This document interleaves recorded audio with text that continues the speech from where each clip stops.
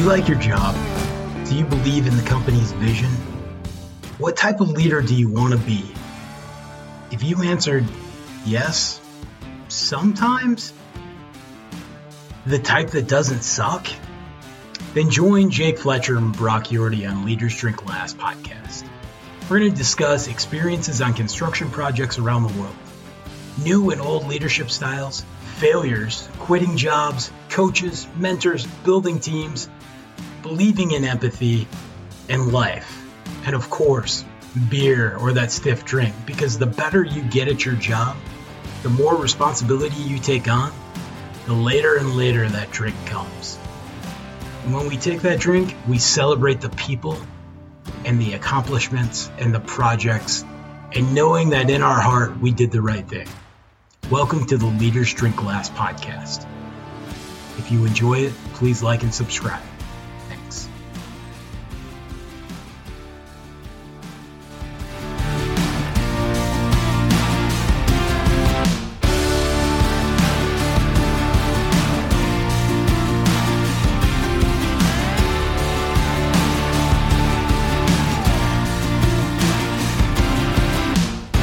Hello, everybody. Welcome back to Leaders Drink Last podcast. It's the beginning of season 2. It's February 2022. And like always, I got my great friend and host, Jake Fletcher. How you doing, Jake? I'm good. I'm excited to be back. I know we had a bit of a hiatus. Life gets busy. But, as is always the case, I message my good friend Brock and say, hey, we need to talk some leadership. So I'm excited to be here and excited for our topic today. And with that, Jake always talks sports, and I'm like, I love sports, but I just don't follow it as well. But,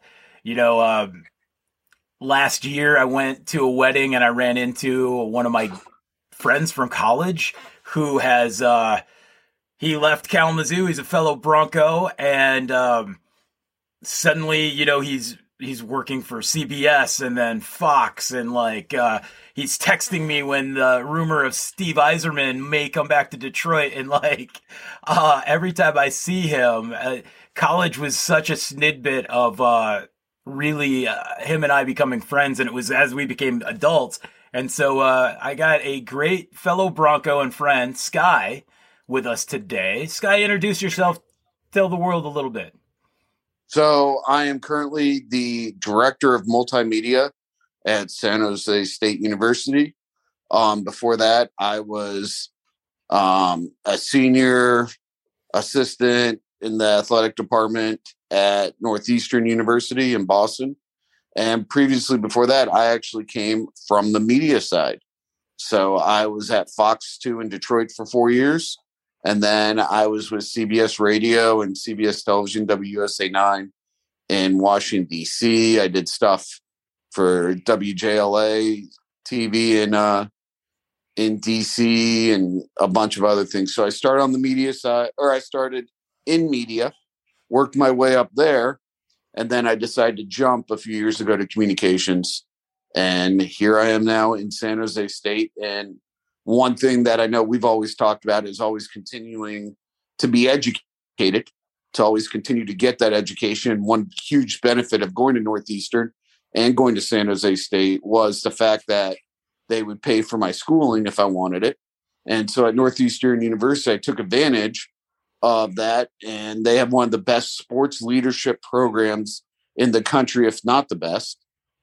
And so they paid for the majority of it till I took the job at San Jose State, and I have one class left.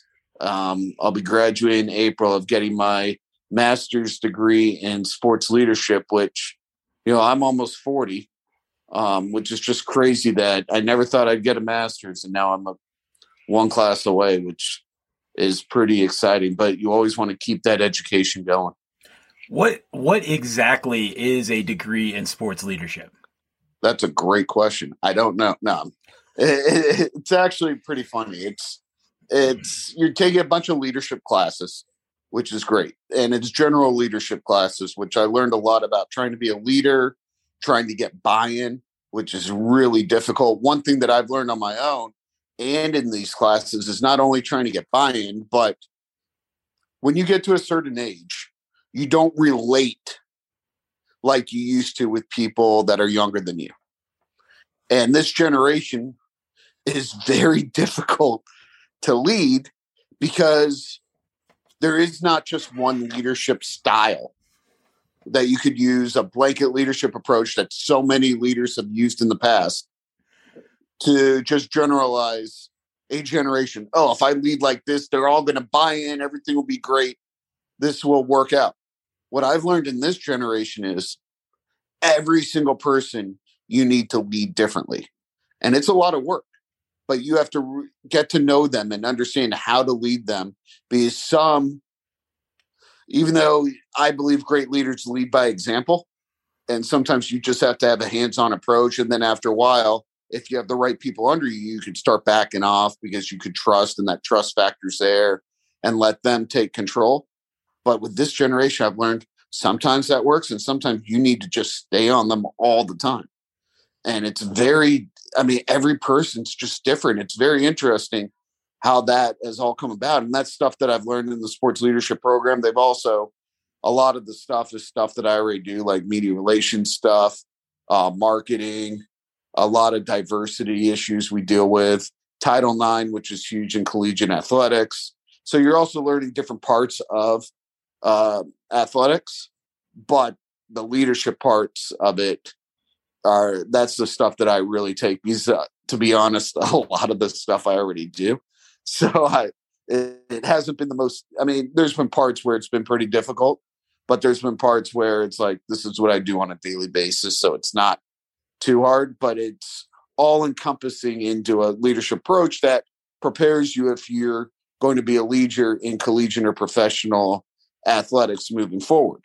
I think it's a really good program. It definitely teaches you a lot, so you understand what you like and dislike. It doesn't have everything I wish it had in it, because there's a lot of things I do on a daily basis which they don't have in it, and some of it is a little outdated, to be honest. But my favorite parts were the leadership classes, not because I had to write 7-8 page papers every 2 weeks, which was awful, but because I learned so much about leadership. And again, it's just getting that buy-in and how you get it, and how you really have to change your approach depending on the person.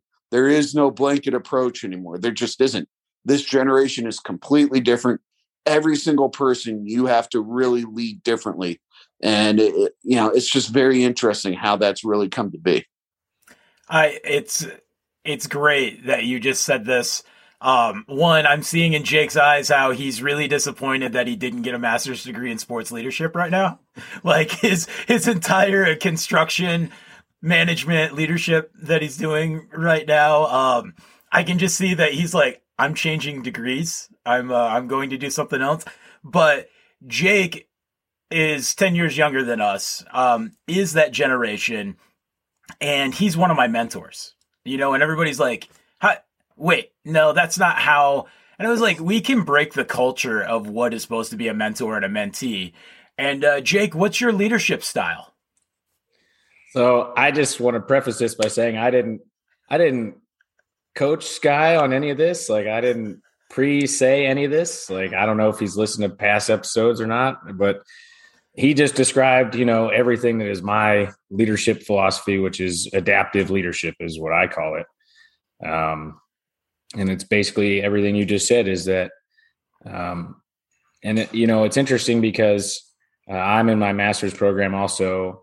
And what I'm learning is that all of these things I experienced and learned in the field actually have terms and concepts in the classroom. I just didn't know it. I didn't know these were things, I was like, I know this from the field, but I didn't know that there was a whole, field of study and a whole books and concepts, and people have been talking about this for a long time. So it's nice to know that there, people are talking about adaptive leadership and in the classroom, and I lived it in the field. Like that is how I approached my career as a leader. Is I very much approached every person differently, and it just seemed like a natural thing for me to do, because I thought, well, there's no way for me to please all of these people or to, make decisions or do things and get buy-in by just one checklist of doing it. Like you said, it's very much I have to analyze every person on my team, and I have to understand how I communicate with them. And it actually started in sports for me. I tell this story a lot when we talk about leadership. I was a catcher, and Jason Varitek was my favorite catcher. And what I always heard about Jason Varitek was that he approached each pitcher, he got to know them personally. And so he was able to communicate, and the players on that team said they really had a great trust in him as a leader because he approached each of them uniquely. And so I modeled my game after that. And then it just translated over into my professional life because I thought, well, it worked in baseball, so why can't it work in real life? So I actually, I wish I could have got when I was choosing my master's program, I did look at, there was a sports leadership type program. And I was like, I'm too far into construction. There's no way I could end up working in sports. It would be phenomenal if I could, but I did apply for a few jobs as like a building operations manager with the Golden Knights, but I never got a call. So it's tough. I mean, the sports industry isn't as glorious as people think. Like, I'd love to trade with you, to be honest. It's tough. It's very hard to have a life. You're working all the time. It's pretty brutal, and you're not treated that great in a lot of the situations. I'm fortunate here I am, but it's very cutthroat. It's very, you don't have a lot of support. And for years and years and years, people were getting by, but their duties were getting more and more, or they were getting more and more duties to do. Your job description started this, and now it's like, up here and down here. And it's just like, okay, but it's still just you doing it. And you're not getting the support you need. And that's the hardest part about this industry is you're working all the time. I was up at 3:30 Pacific time this morning after we played last night in Boise, Idaho against Boise State. So then I fly back today, got into my apartment here around, 9 o'clock, 9:15 Pacific time. And this is my day off now. Now I just have a few hours to, get my mind right. And tomorrow at 9 a.m., I'll be back in the office, coming off a 5-day road trip. Like, it's just, it's boom, boom, boom. And you just don't have a lot of time to recoup. And even in the summer, you have some time. But even then, it's just like, you're never mentally ready to go back. And I think that's a huge issue in the industry right now. And a lot of burnout is where people are just falling, like they're just quitting. They're just leaving because I'll be honest, there's a lot of times where I'm thinking maybe it's just not worth it anymore. Like, it's really hard to have a life. It's really hard to have a family. I haven't been settled down because, I'm in Detroit for 4 years. Then I'm in Boston for 2 years. Now I'm in San Jose. It's very hard to meet people. It's very hard to really, raise a family on this because you're always moving. My boss moved his family from Detroit to Boston and now San Jose in, a 2-year period. So, I mean, it's tough. It's really tough. And I think that's where leadership really rises, where if you have the right leaders leading you, you can do it. But the biggest issue right now in this industry is support. And there's just not a lot of it. And it has nothing to do with the leadership. It has to do with, this is how it always was. Like, your athletic director can fight to bring in more employees as much as they possibly can, but there's a limit. There's a budget that you can't get over. And that's where we're having a lot of issues, where we just don't have enough people helping us, enough, enough support, where you're asked to do so many different things and you just don't have that support anymore. And you could have the greatest leadership in the world and they take you a really long ways.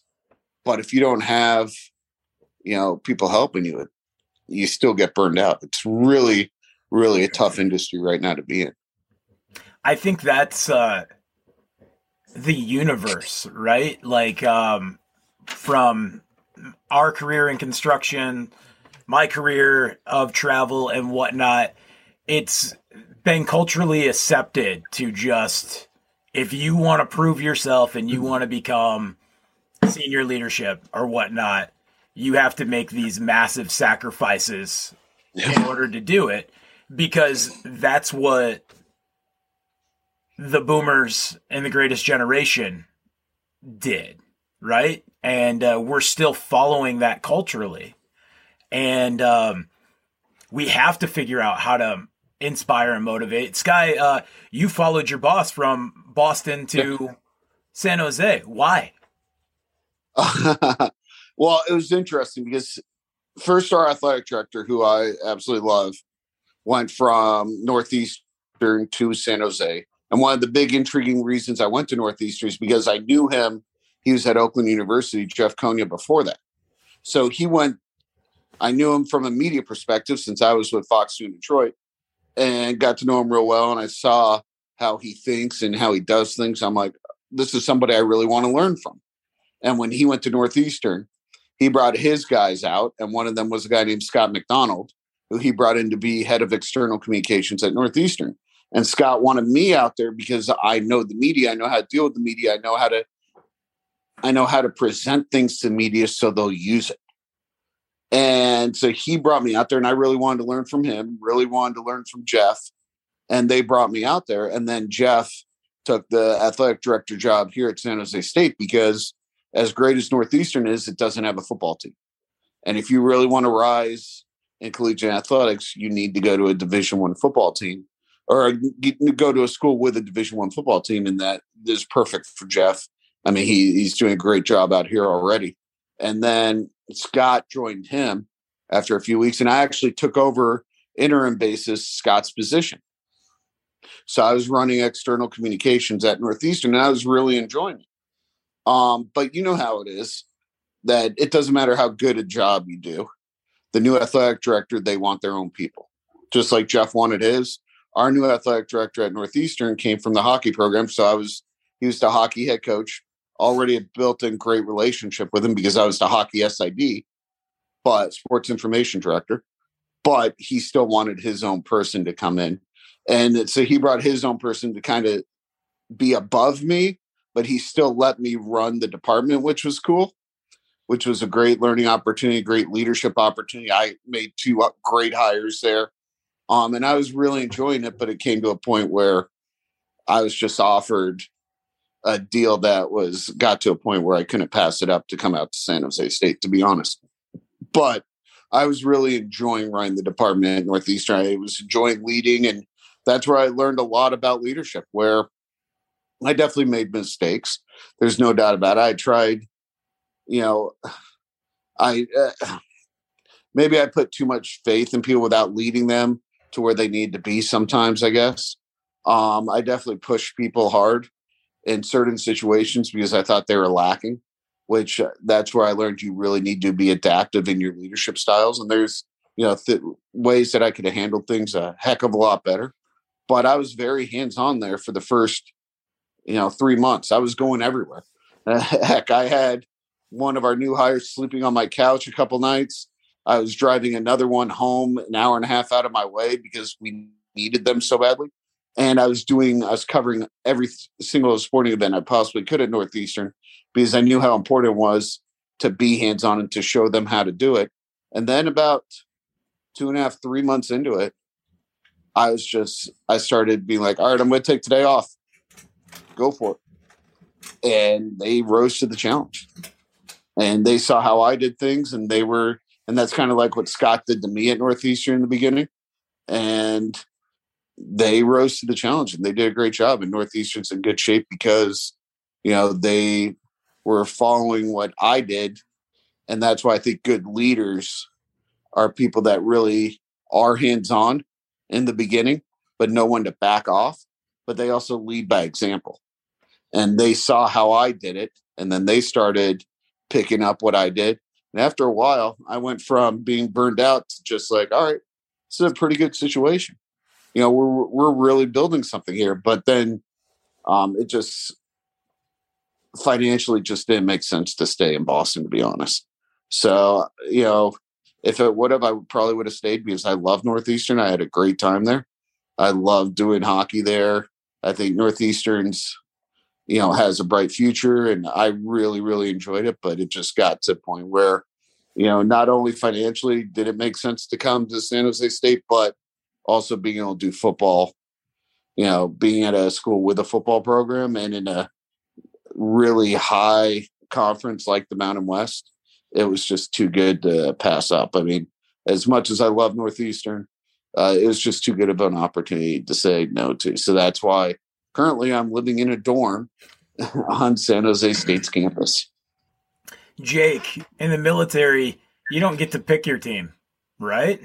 How does that work? Now, when you talk about like when you came to Vegas as a captain, and you were a lieutenant the first time I met you, but like you're young for a captain. You got a lot of NCOs that are 20 years older than you. Yeah, some of them. I wanted to take a step back before I jump into that. And, it kind of, to answer your question, this is kind of plays into what Sky was saying, is that, especially in your industry, but in a lot of industries, people don't think about or see what goes on behind the scenes, right? Yeah. So we watch sporting events. Like I was at the NHL All-Star game this weekend, and I wasn't thinking about what was going on behind the scenes. I was just enjoying the event, right? So in our line of work, people see buildings or they turn on their faucet and water comes out of it. And they don't really put together, that there are people, there are leaders, there are struggles, there are, long hours work, there are teams, there are moments of growing, there are risks that are taken. And so, in your story that you were sharing about kind of being hands-on for a few months and then letting go, that's a risk. And so that kind of plays into what we wanted to get into, as we get excited and get into our topic. And, your question, Brock, ties into that is, in the military, you're right. I didn't get to pick my own team. I got handed, whoever you get assigned a project, you get assigned some troops, and you go and you do your project. And so you really have to, in the unit that I was in here in Vegas, Red Horse is very rapid. Normally you come into a unit and, you have time to kind of observe and see what's going on. In Red Horse, it's very much, hey, you're going out the door. You have to do it. You have to do it on the fly. And so I got really, really good at reading people and understanding people and just paying attention to minute details, to the point where people are like, why are you asking me about my day? Or I say, well, because normally you come in and this is what your habits are. And they're like, you pay attention to that? And I said, yeah, that's what I'm supposed, that's my job. I'm the leader of this team. And I've been on teams, unfortunately, where that's not the case, where it was not reciprocated to me. And so I feel very fortunate to be able to, talk leadership with Brock, because, so many people in across a wide variety of industries feel this way. It's just, we don't really know that everybody's experiencing similar things. I would have never guessed, that in the sports industry, like I would assume it was stressful, but I would have never guessed that, all the stuff that you describe is the same kind of things that when Brock and I are, hanging out, eating empanadas, like we're talking about the same things, whether it's, moving often or it's very same things. It's just, it's not as cool because we're just building stuff, and you're producing sporting events, which we all love. But it's a risk as a leader anytime whether it's letting go, giving control to people on your team, or it's taking a risk on a new person. Maybe it's taking a risk that the rest of the team doesn't agree with, which, sometimes you're going to be at odds with your people. The key is, and Brock always brings this up, is from a military standpoint, is when we leave the tent, everybody has to be on the same page, and we're going to execute that decision, whether we agree with it or not. So I don't know. Yeah, it's funny how, like, you talk about being at the NHL All-Star game. I mean, if you think about what you don't see is the 7 to 8 months of planning that went into it. All the people that were there, 20-hour days, the last 3-4 days. all the people that are there for hours, and I mean hours after the game, that were there 3, 4, 5 hours before the game. Like, you just don't see all the hours that are truly put into what you're trying to do. And that's, a lot of people miss that part. They're like, oh, it must be tons of fun. You have no idea how little time I have to myself. Like, how little time do I have to recoup? I mean, I'm lucky that I got today off. And this is after I, flew in from Boise, Idaho. I woke up in Boise this morning. So, and it's what? I don't even know, 11 o'clock Pacific time. So you just don't have a lot of time where you really can get your head on straight. And I think that's a huge part of everything. It's just mental, being mentally prepared. And I think that's, sometimes we push way too hard, and that's where good leadership comes in, where you got to realize that people need mental days once in a while. They need a day off. They need, a few hours to recoup. I remember when I was at Northeastern, I realized that we had 3 interns, and I realized that they were getting really stressed. So we started, it was like 3 o'clock in the afternoon. I'm like, all right, go home. I don't want to see you guys till 10 a.m. tomorrow, or 11 a.m. tomorrow, or noon tomorrow. Or, hey, you work tonight, you take today off, or tomorrow off, then we'll flip-flop. Because people really need that mental break nowadays. And I think that's where really good leadership comes into too, where they're not like, well, I worked, 30 days in a row, you can too. No, people are built differently. People need a day to just recoup and just get away. And I think that's a big thing, especially in the sports industry, where we don't take that into account nearly enough. Yeah, in our industry, like, we've talked about that before, and the importance of, not only mental health, but, from our perspective, our industry is very dangerous, and when you don't consider, people getting breaks and burnout. And that's why a lot of what we talk about is the importance of paying attention to your people, because, if you aren't doing it as a leader, then who's doing it? Who is looking out for those people? And then that's when you turn around and you have a fatality, and people look at each other and wonder, well, how did this happen? Yeah, it's crazy. I mean, there's a lot of leaders out there who think that everything's peaches and everything's going great, when really, in the ranks, people are like, can you believe that we're doing this or doing this or doing this and doing this? My job description is going from here to here. It's like, and they don't see that the burnout and everything else is going, is happening. And I think the best leaders out there are the ones who really see that and realize it and understand things need to change. Yeah, it's tough. I've been on several big drilling projects where we have to set casing continuously, and we have guys working days and nights, and some guys will overlap, and because they want to make sure they have ownership on what's going on, and they want to be there to see it be successful. And, it's important to grab them and say, hey, I need you to go get a night's sleep so that when we're about to be on bottom, you're here. And I will sleep in my truck and be on site for both shifts just in case,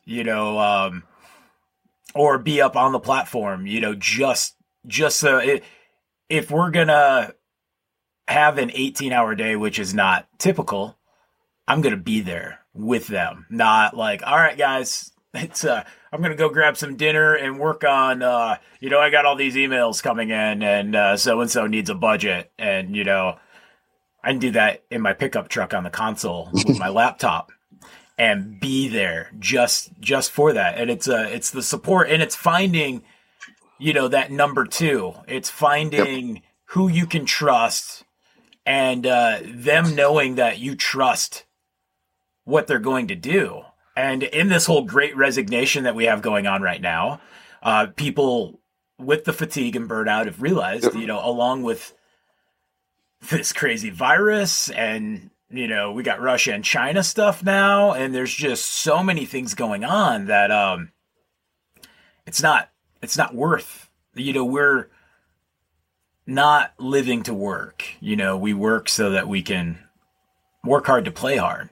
And when Jake texted me, he goes, I just went and seen this great movie. You got to go see it. What movie did you go see, Jake? I was American Underdog. So it was, the Kurt Warner story. And you were, that was your decompression was, you're a big sports geek. And he's like, Brock, when we find these people, or how do you take risks on people? And so take it away, Jake. Yeah, I went and saw this film, and in the spirit of the Super Bowl coming up, the sports are on my mind. I mean, the All-Star game was in town, the Pro Bowl was here. I just love sports because number one, to me, coming from the military, to me, sports is a way to ultimately could be a way to resolve differences in a nonviolent way. That's, from a military person, I look at sports and I'm like, why can't we resolve our differences like this? But aside from that, I'm sitting in the movie theater and I'm watching this great movie. And obviously the focal point is Kurt Warner. And they show Dennis Quaid who's portraying the coach. And they say, Coach Vermeil. And I said, wait a second. I pulled out my phone. I said, there's no way that this is Dick Vermeil. And everybody, my wife and my son, they're like, shh, be quiet. Like, we're trying to watch this movie. Like, They had no care that I had just had an epiphany that Dick Vermeil coached the 76 Philadelphia Eagles for, he coached several years there. And this was the same guy who recruited Vince Papale off the street, and as I sat there, obviously I appreciate Kurt Warner's story. Like, he won the Super Bowl when I was a kid, but I had no idea a bunch of the details of his life. That was a great story, but I couldn't help but think about this coach. I was like, this guy, he took a risk on a player back in 76. So he did it not only one time, but he did it twice. And I thought, what if Vince Papale turned out to be a bust? Like, that's how risky this decision was. Like, this guy could have been fired. We would have never heard of Dick Vermeil again. But here I am, in 2022, sitting there looking at this movie, and I was like, this guy mastered the art of the calculated risk, which, if you're a leader, taking a calculated risk is something that happens every day. You weigh the options of any number of decisions on your plate, and you try to take into account what the people on your team say. And ultimately you have to make a decision, because not making a decision is probably the worst thing you could do. And so this guy did it, and it just stuck with me. I thought, how did he make such a monumental decision? And it paid off, obviously, because the Rams won the Super Bowl that year. And it's funny to me because now the Rams are in the Super Bowl this year. So it's just the world's a small place, and there's leadership lessons to be found everywhere. Yeah. It is wild. Is it a calculated risk, or does he have the ability to, look within somebody and see that soul? And it's both, right? Because you have to trust your gut and then execute is the biggest piece to it, and have that ownership of that. And you're right. I until you had texted me that, and I haven't got to see the film yet, but that's like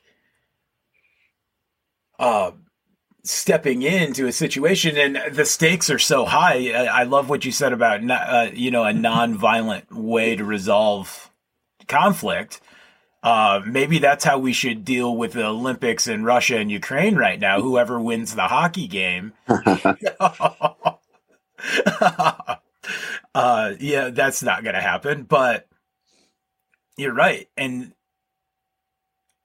I definitely have trusted my gut on things. And then there's times where I'm like, no, I'm just being, I must just be crazy right now. This is the wrong, I can't, it doesn't make sense to make this decision, And Sky, where did Vermeil go to school? San Jose State. Full circle. I love it. It's small world. And it is. And that's another part, where I don't think kids nowadays understand just how small this world really is and how we're all connected. And, not only, I think good leaders not only lead by example, they adapt to how you lead, they also teach lessons. And there's one lesson which I always push is just know that, everything you do is about relationships, building great relationships.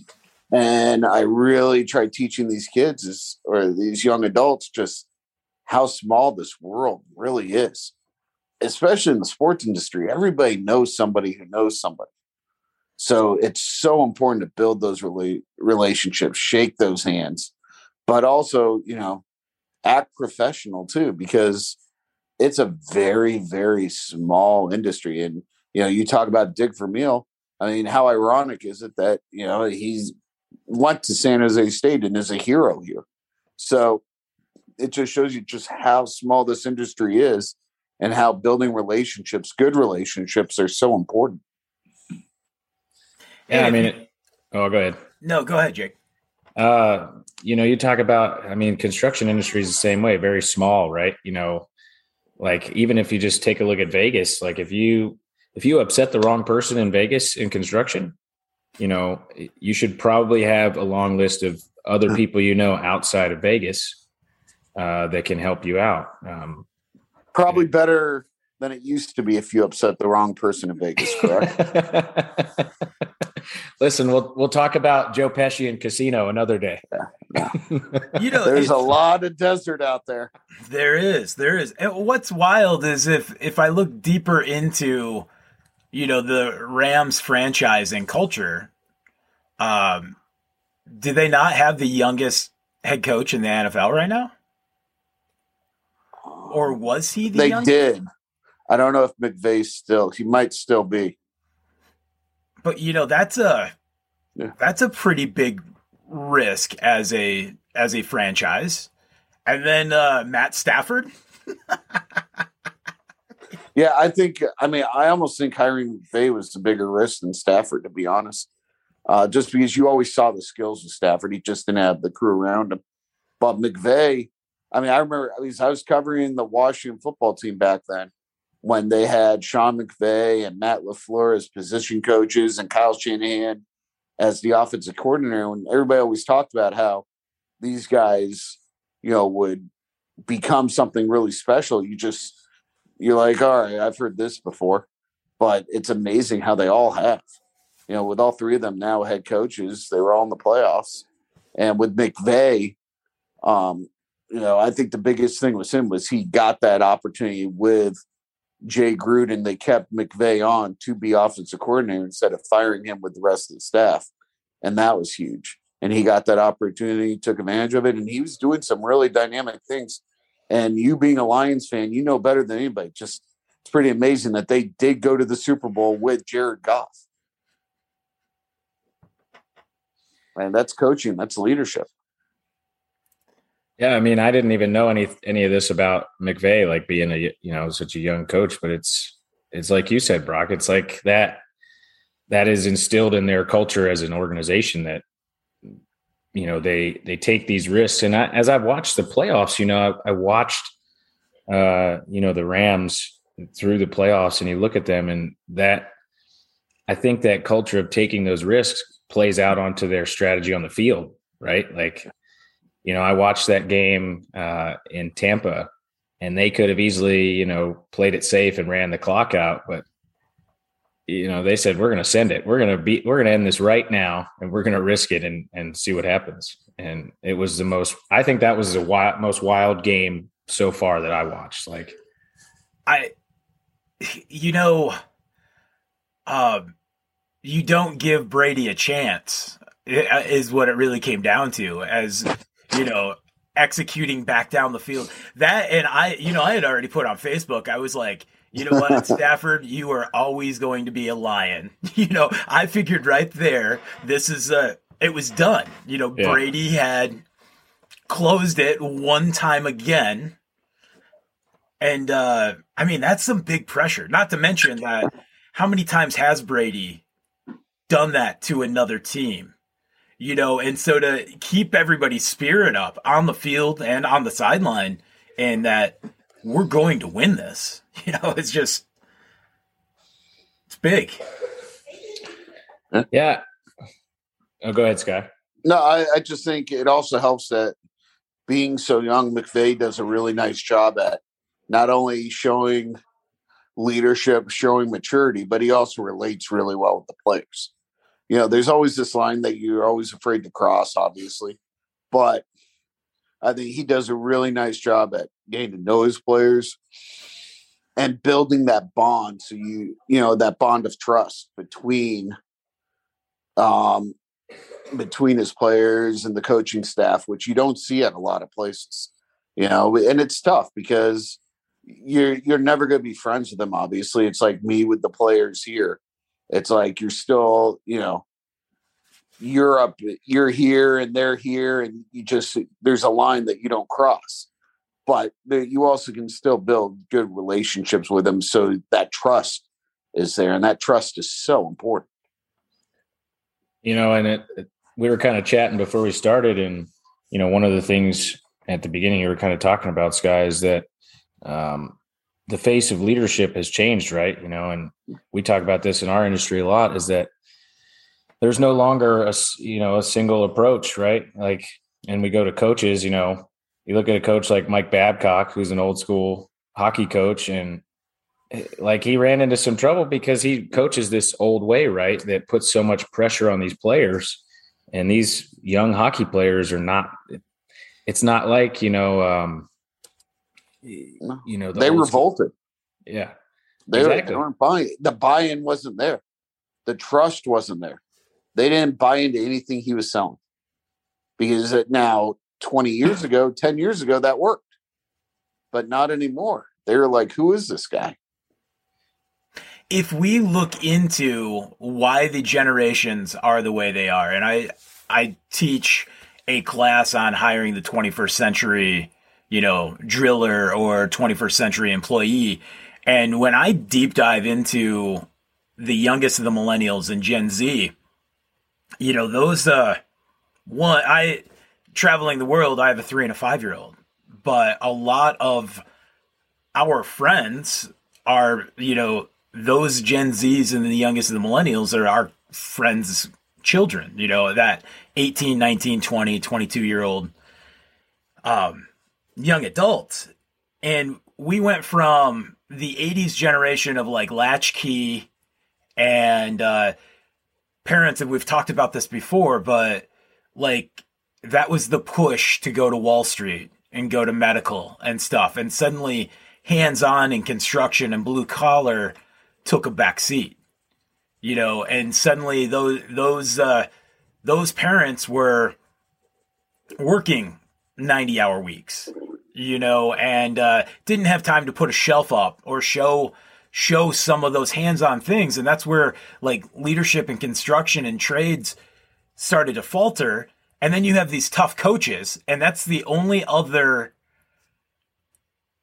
source of influence of leadership of what these young adults are going to be. Yeah. And so you have the youngest of the Gen Xers that all of their parents got divorced, and we talk about, we coddled these kids and everybody got a trophy, but it was so much of the youngest of the Gen Xers generation was just junk, from the shift of the internet to how things there was just a lot of change that happened along with, a lot of bad life experiences. So of course, millennials, it was, how do we get back to a wholesome, childhood, which then developed people that were more empathetic and want to talk, want to make sure that their boss isn't mad at them. You know, we sacrifice meetings with young team members because something busy happens. To them, that perspective right then is they don't have time for me or they're mad at me. You know, they're 100% checking in. And that's where the leadership style shifts. And you have to realize like how important that soul is on top of that. And I loved watching Babcock destroy the media in Detroit. You know, why would you ask that question? No, that's, you know, and I enjoyed him as a coach, but he had Yzerman, you know, with the Team Canada, you know, building those hockey teams that won, you know, the Olympics. But, you know, when you had an Yzerman and Lindstrom and those guys there that, you know, hell, Yzerman was the youngest captain in the NHL. And we've seen as a leader, since we shifted into hockey from football, but, you know, looking at great leaders. So if you have a crummy boss, who's holding everything together? You know, and you can suddenly start looking and seeing, like, if it's not Babcock, you know, who's holding it together? And, you know, when Lindstrom retired, we saw Zetterberg and the rest of those guys burn themselves out, coming in and out of the ice way too much, you know, playing way too loose. And you go from a dynasty team that was unbeatable to a team that's junk. And a younger, you know, Abdicator was like, it's terrible working with him, you know? So in leadership, if you're not going to be the good leader, who's picking the pieces up? Who allows you to get to be the jerk?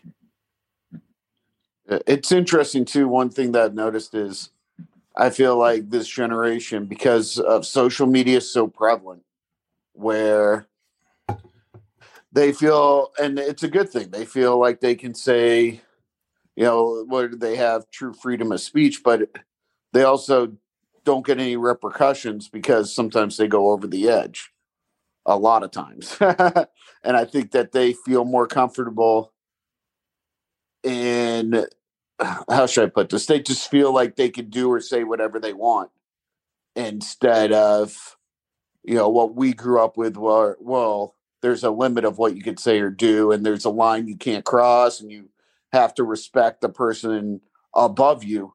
I feel like this generation just doesn't really have that.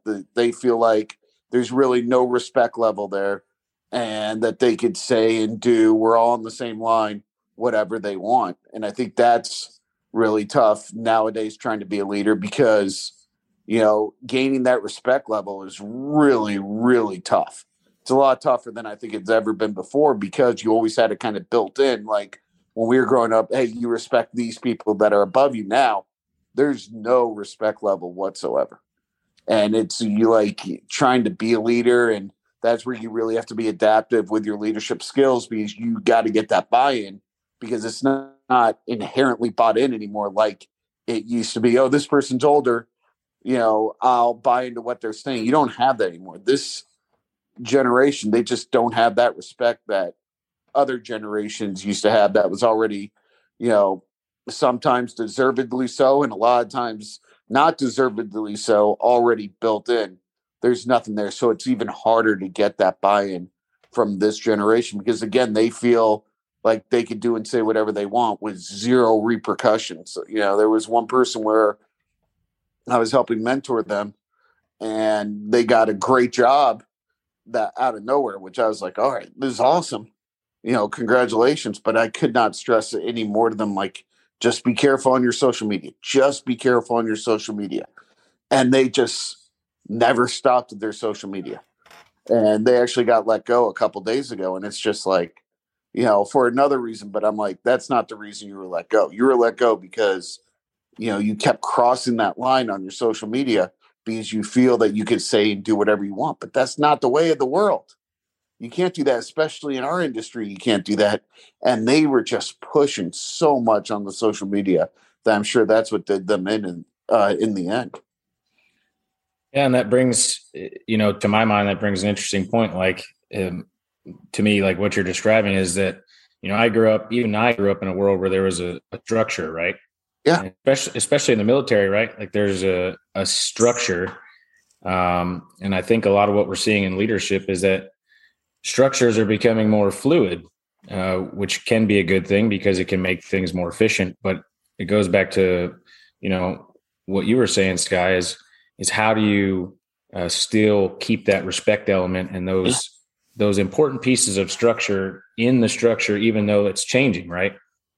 And so it's to me, stepping back to taking risks on people, and Brock and I talk about credentials a lot, right? And so the big part of this story that was, at the center of our discussion today is, you look at the credentials of the two guys, you look at Vince Papale, he had no credentials, right? And then you look at Kurt Warner, he comes from this small school, he bombs it with the Packers when the Packers call, and he ends up working in a grocery store, and he plays in the ever forbidden AFL, which was like where football players went to die, right? And yeah. And it's what's interesting to me about Vermeil is that he was this old guy. You mentioned like McVay, a young guy, and connecting with players. Well, here's this old guy who had been around forever. How was he so far ahead of his time? Like as an older guy, that he saw this like, hey, times are different. I'm gonna take this risk. I'm gonna go off the grain, even though everybody tells me I'm crazy for doing it. And people are either gonna buy. Like he was just ahead of his time. Yeah. And so, go ahead, Brock. I don't know if you got something to add. Go ahead, Jake. No, I just, you're right. There's just, even if you look in construction, right? So construction, with technology and the different ways that we execute construction projects, like design, bid, build, they're always coming up with these new fluid structures. And so the point that I'm always kind of bringing up in meetings and things is, okay, so where's the what is the structure? And nobody can ever kind of tell me. And so it's funny because that's how I think is, there has to be some structure. I get it. You guys want to be fluid and you want to be creative, and I'm all for that. Bring in innovation and I advocate to bring in people like Brock, some of your educational backgrounds in theater, right? I advocate that we should have more people, we should have standards, obviously, for the people that we hire. But at the same time, we shouldn't be afraid to bring in people who have different perspectives. And I feel like we in our industry miss out on so many good people because we put up this wall that says, well, you can't enter because you don't have this degree or you don't have 8 years of experience, when really that person could look at our process and say, if you just did this, they could be the missing piece to what wins us a Super Bowl in our world, right? It's it's crazy. Like sports and theater, they're a production, with an ultimate goal of entertainment, of that release. The crazy thing, I use a lot of my theater directing degree because not like a director that is like, okay, you guys are on stage now and this is how we're building this story. More of, I got a costume designer, I got lighting designers, I got a scenic designer, I got a construction crew, I have a house manager. I have all these pieces that are literally just any business. And if we don't execute together and collaborate and hear everybody's points and everybody has a vision of what their piece is to fit into that, the audience is going to tell me if we did good or not. And that's very much full circle into the social media thing. It's very crazy that this came to social media right now because it's like the curtain's pulled over our faces and we can say whatever we want. And we want to say that, these dang Gen Zs and millennials are are part of it, but it's from what I've started calling the doomers instead of the boomers. There's some things on Twitter and social media that is just flat nuts that, everybody right now. And social media has become such a big part of our universe or world that when Facebook or Meta or whatever they're calling it tanked by 26%, the S&P 500 dropped. Like, when you looked at everything, the rest of the stock market has some good upticks, including, oil and gas and whatnot. And they're like, so how did the S&P 500 drop as much as it did? And they're like, Facebook dropped 26%. And that's right there, the degree of influence that we have from opening our mouths and hitting, or not opening our mouths, typing something up and hitting enter, which I've done, and I didn't have to have social media, and a dang email that I read out of context, or, nobody gets your tone. It's so important for us to be in person, and the greatest lesson I learned in the last 2 years with COVID was get on the Zoom call, get face to face with somebody, smile, wave. Everybody's like, why do you wave at the end of a meeting? And I was like, because I want them to know that, hey, I know there's a distance between us right now, but, we are all working for that same collective goal.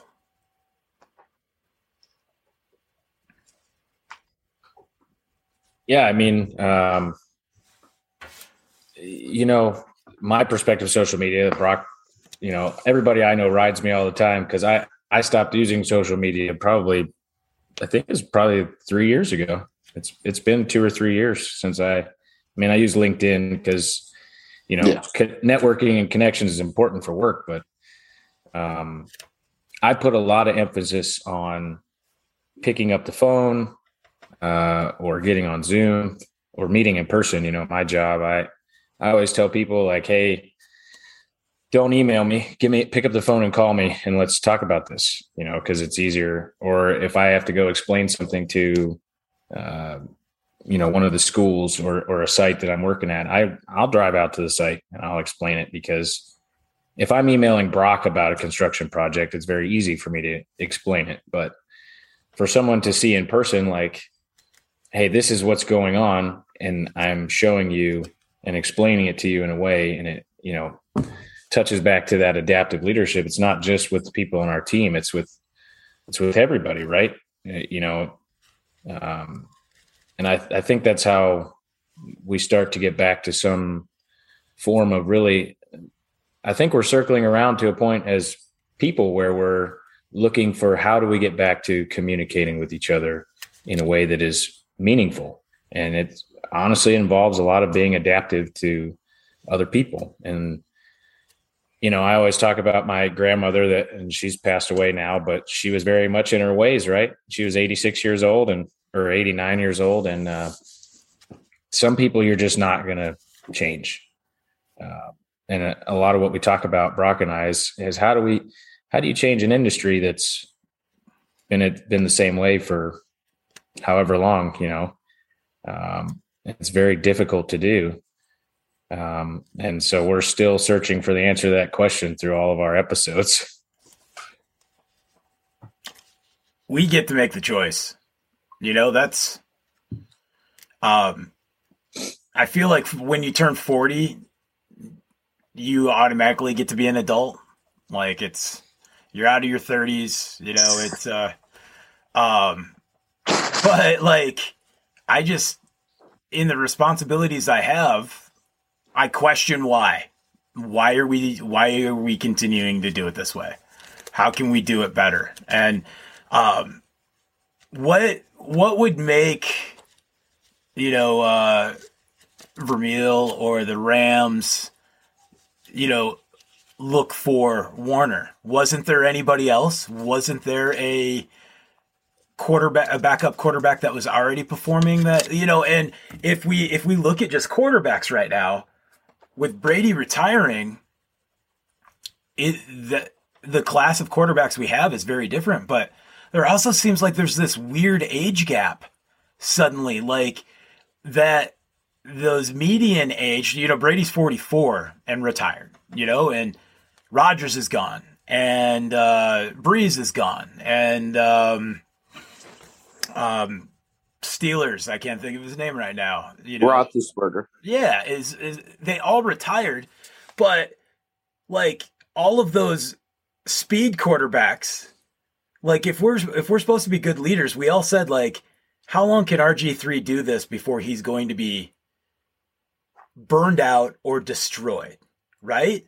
And so suddenly, like Stafford's one of the older quarterbacks in the league suddenly, and then you got all of these young speed guys. Like it is wild from a leadership standpoint how you utilize that key player in a way that can he make it to 44 years old or what? And Belichick decided that Brady wasn't right for his program anymore. Brady wasn't ready to retire. We see this so many times. We saw it with Manning. We saw it with Montana. I was working in Indianapolis and I watched them take down his, jersey number and everything that was on the side of Lucas Oil Stadium from my office. And I called my buddy and I'm like, I think they're letting Manning go today. And I was like, but wait. And then those guys say, I'm not done yet. And they go somewhere else and win a Super Bowl? Or they go to the Super Bowl with somebody else? Like, yeah, I mean, it just goes to show you, like, kind of what I was saying is that our understanding of what is valuable is, it's something you were touching on earlier, Brock. Like, obviously there are standards, but if we want to build winning teams, you have to be willing to at least explore, some of those different perspectives and those different options, and I really like watching the All-Star game this weekend. For me, it was really, I watched Trevor Zegras, who's a young guy with Anaheim, and Anaheim's having a great season. Like their organization's really turned it around. They really built with a lot of young guys. Same thing that Detroit's doing because they have the right guy building the team. I watched this kid do this trick shot where he took this puck on its edge and he just I was watching this and I was thinking, man, I bet all the old hockey players that are watching this are glad they're retired because this kid is pushing the boundary of their sport. Right. And to me, watching him do that, I was like, this is what happens when you give somebody the freedom. You put them in a structure, obviously there's a structure in that team, but somehow they've given this kid the freedom to be who he is and to be the creative, bring his perspective to what they want to do. And as I watched him, it was the breakaway challenge and he was dressed as Peter LaFleur from Average Joe's and they were throwing they're throwing dodgeballs. This kid is blindfolded. He's doing this trick shot. And it was just like, one, I was thinking, dude, you were probably like, I don't know, 3 when this movie came out. Cause now I'm getting to the point where I'm watching kids and I'm like, man, you weren't even alive when this movie came out. And, but it was just really cool. Like to me, hit that whole scene summarize like what you can do with a team and an organization if you give them that fluid structure, but at the same time, let them be who they are. Yeah, absolutely. Mind you, a lot of that fun. Some of the things we see in hockey now that are fun, there used to be these large goons that would go, hey, you're not going to do that again because I'm going to cream your face into the board so hard that you won't have that time to think. So. Yeah, I'm sure a lot of them are glad Marty McSorley doesn't play anymore. It's amazing how hockey coaches decided that they finally realized they were wasting roster spots on that. And so now it's all skill guys, all 4 lines, instead of a guy who could barely skate, who's just in there for one reason.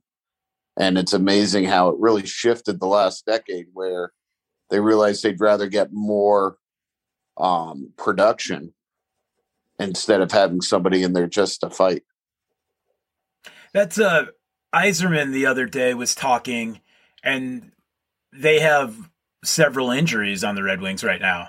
And he was like, we're going to let them heal and, fully rehab before we bring them back. He's like, in my time, you got 80% healed and you were back out there, but you weren't a top performer. You were still getting hurt, every time that man talks, he gets what people need, and he did it with the Lightning. And when he left them, they were so devastated they lost to Columbus. They got swept by Columbus that year, and they should have, been going for the Stanley Cup. So you can show how influential one person can be. And maybe it wasn't that. Maybe Columbus was just that motivated that they came back, and we're right about the witching hour of about 5-8 minutes to wrap this up. But it's, social media can be good on the aspect that we can see great leaders, and we can question, how do we emulate they do that. And that's the cool thing about your career, Sky, is like, you pulled the curtain back today on the long hours and some of the insanity, but like, one of our first podcasts, Jakes, was about how high school coaches influence the type of leader a young adult will be.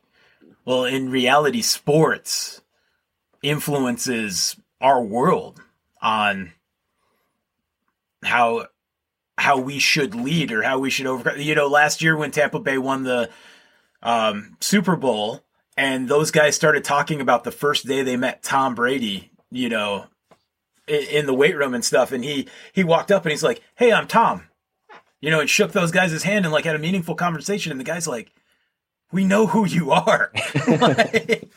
But instead he was like, we're all humans here. I'm not, the greatest of all time. I'm your teammate. Yeah. And a lot of that goes back to, something I've written about in the past is, as leaders, I think one of the hardest things to do is to join a team after you've led one, right? And so I didn't know that, everybody always talks about Tom Brady and, to hear story. Nobody ever talks about stories like that. They're always like, oh, it's Tom Brady. But that is one of the hardest things to do, to go from a team where you've been your whole career or you've been for a long time and you've led that team. And it's something a lot of leaders can't do. That's why a lot of people just get out of the game, because they can't do it. It's crazy. Like, I went from running the department at Northeastern to now just being another spoke on the wheel so far here at San Jose State. And it's been an adjustment. Yeah, I'm being compensated much better, but it doesn't make up for it. Like, it's very weird, because now I'm not, I'm just staying back.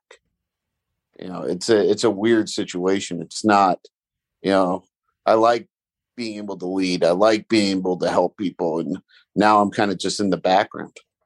And it's definitely been an adjustment, no doubt about it. It's interesting because in my 30s, not as a senior leader, there were so many times that I'm like, what does my boss do? What could he possibly be doing all day? Like, I know what my jobs are and stuff. Like, I can't, if he's got all these people doing stuff for him, what could he possibly be doing? And he's reporting to the next level up, probably thinking the same thing about his boss. What is his boss doing if I'm doing these TPS reports or, whatever? It's challenging to check your ego after you've been on top, and that's a terrible thing. Back to being outspoken on social media or something, the fact that, 2020 when COVID hit and my team was in Tallahassee and I was in Kalamazoo because we couldn't travel. The corporate just said, you're going to do everything from Kalamazoo. I'm not in the office. I'm not hearing the things after we get off the Zoom call. I can't hear who's disgruntled, and there was a doomer down there that definitely, manipulated the situation in a negative way, and now I get when I'm just a spoke, how important it is for me to be the strongest, smartest, to allow for us all to be able to move those wheels down the road, and ego. Brady obviously has the confidence, to come back from being down 21 points against Peyton Manning, right? And you look at those two men, and oddly enough, if we look at what's happening with the Rams right now and Stafford, succession planning in the NFL isn't what it was. Rodgers was behind, Favre, right? And why didn't the Colts keep Manning for Luck for 2 years? So Luck could have had some of that. And to that point of a big risk, Brady was 6th round draft. He was a mediocre quarterback for Michigan. And what did he do? 2 or 3 years as backup in New England, or maybe who, Brady? Yeah, Brady. Bledsoe got hurt, and they put Brady in right away, and they just took over. That's right. I forgot about Drew Bledsoe. Yeah. It's easy to forget, right? But we don't have that succession planning anymore. It just doesn't exist. You would have thought you would have put somebody behind not Bledsoe, but Breeze that would be developing. Yeah. Or if I was a backup quarterback behind Manning, I think Brock did a pretty good job in Denver learning behind Manning, but Manning was also hurt. It's just crazy when you think about how do we build our teammates? Better yet, the question I would ask the industry is, how do you build the individual you want to work for when you're the old guy? Yeah. And I'm glad you brought this up because sports is a great way to look at this and the progression, right? So a lot of people criticize the younger generation for many things. I think at the heart of one of the conversations that needs to be had is that there has to be some realism about you have to earn your way to certain things. That doesn't mean you have to do it the way that we did it. It doesn't have to be this knockdown, drag out structure, but there is a structure and you have to earn your way through it. People have to begin to have that conversation in a way that communicates it appropriately to younger people, because I think what they're saying now is you just want everything handed to you and we don't want you because you don't want to work. And that's not necessarily true. You just need to find a way to communicate that to people, right? So one of the things I like about the NHL is they have this next man up, is what they always say, the next man up mentality. And the NHL is an industry where people get hurt all the time. And guys, I think the good teams in the league do a really good job of,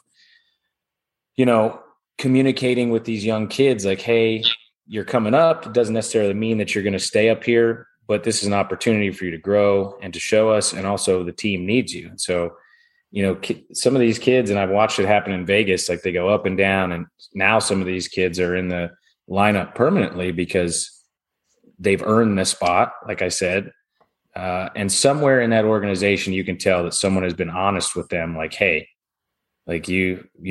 this is the situation. Someone has, I can't see behind the scenes. I don't work for the Golden Knights, even though I wish I did. But I think in our industry, that's, how do we build that progression, right? And I think that's one of the conversations that needs to be held adaptively is people need to understand that there is a progression to things, and that it's okay to work to earn something. It actually feels better when you do it, because to me, when something's handed to you, it doesn't feel as good as when you earn it,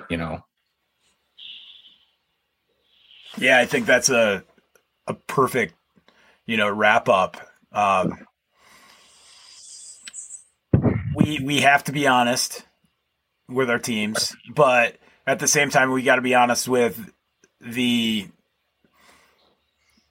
old dogs as much as we are with the new dogs, right? Right. So, and because of technology and everything, progress isn't measured the same way progress was. Again, my generation, the largest group of divorce parents, but they would stay at the same crummy job for 30 years. And then they're like, what are you doing? I've switched jobs, several times from, 25 to 41. And it was always for the right opportunity, the right things to learn and that type of thing. But you'll get divorced, but you'll stay in that shitty situation. We have to be honest on what progress is and how is it measured.